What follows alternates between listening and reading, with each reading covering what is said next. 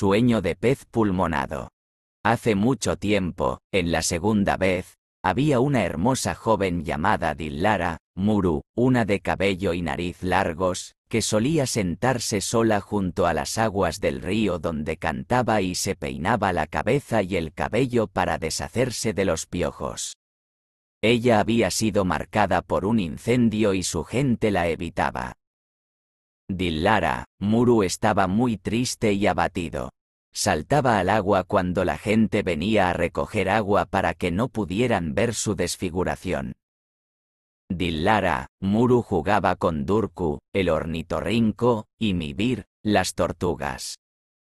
Un día, mientras nadaba en un pozo de agua, se encontró con un joven amable. Su nombre era Aruni, el feliz. A Dillara, Muru le gustaba. Aruni se convirtió en su amiga. Él comenzó a cortejarla. Aruni miró la dulzura en ella, no el aspecto que tenía. Le dijo a Dillara, Muru, que era muy hermosa y que la quería como esposa.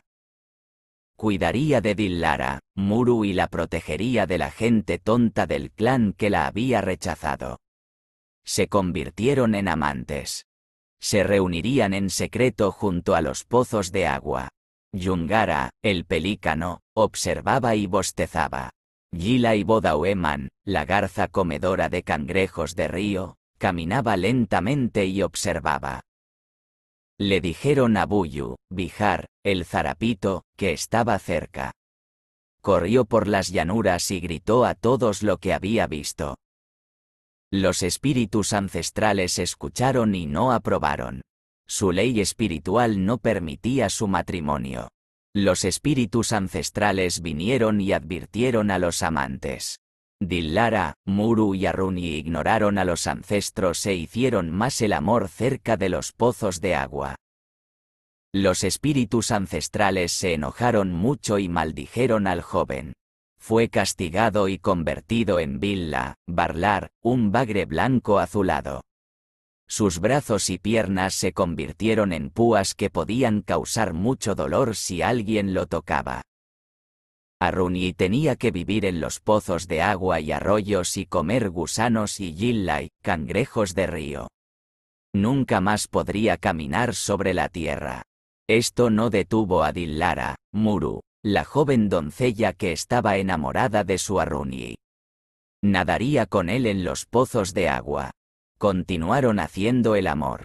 Tan enamorada estaba que ignoró el dolor de sus terribles púas. Tuvieron muchos hijos. Se volvieron como él, como Billabala, pez gato. A los antepasados no les hizo gracia. De hecho, estaban enojados. A medida que llegaron más niños, convirtieron a los niños en Yuwin, pez gato o pez judío, que no eran como él. Las jóvenes se convirtieron en criaturas de peces con escamas que se asemejaban a las cicatrices de su cuerpo. Las niñas esbeltas con cabello largo se llamaban Engan, salmonete de agua dulce. Las chicas gordas con el pelo rizado se llamaban Doko, bacalao. Los hijos de estas criaturas de peces, Billa, Bala, Bagre, Yuwin, Bagre, Anguila o pez judío, Engan, salmonete de agua dulce, y Doko, bacalao, pronto aumentaron en número en todos los ríos, pozos de agua y lagunas. Un día, cuando Dillara, Muru, la doncella, fue a su pozo de agua favorito para hacer más el amor con su esposo, llamado Aruni, él no estaba a la vista. Ella esperó y esperó. Dillara, Muru llamó a Aruni.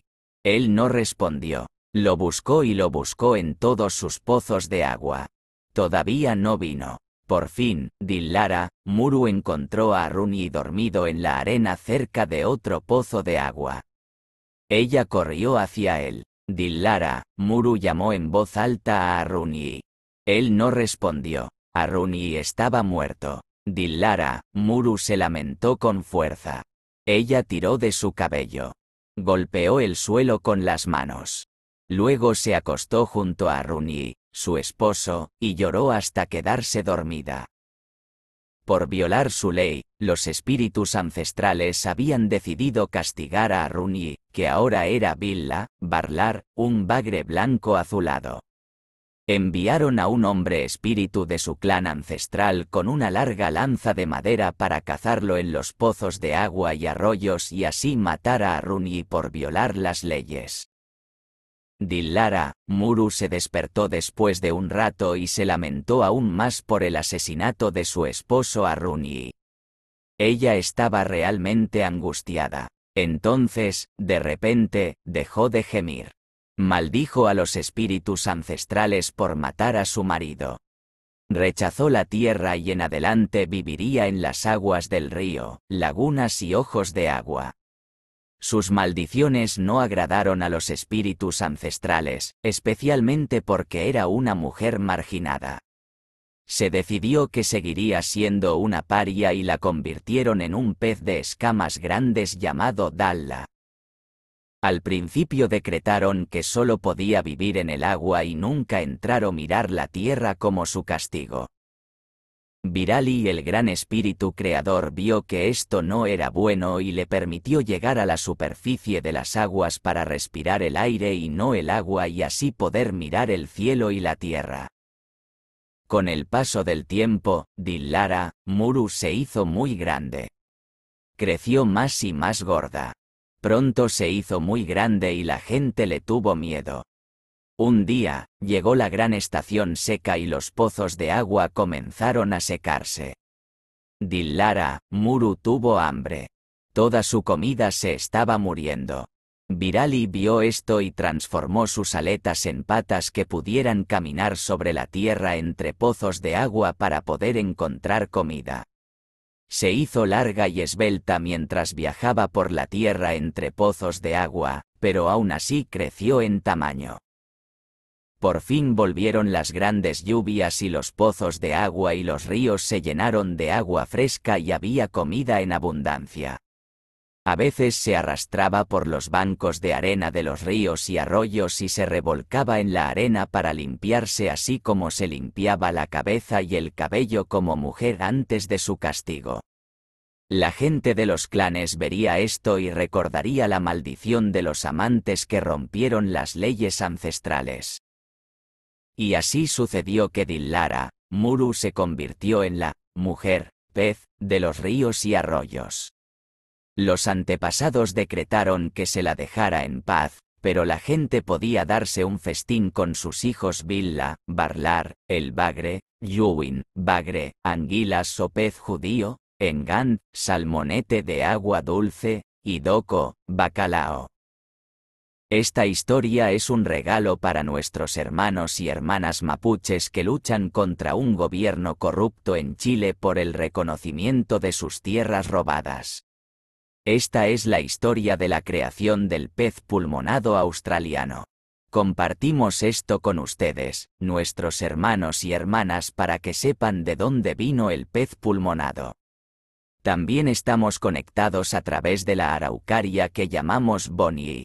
También estamos luchando contra un gobierno colonial corrupto y tratando de reclamar nuestras tierras tribales robadas aquí en el país de Kabi Bonilla. Los invasores coloniales lo llaman sudeste de Queensland, Australia. Espero algún día conocer a algunos guerreros mapuche para que podamos tener un intercambio tribal entre nosotros. Hay muchas historias relacionadas con la araucaria y el pez pulmonado y muchas otras cosas que conectan a ambas tribus. Con mucho amor y respeto, tu hermano, Gilburri.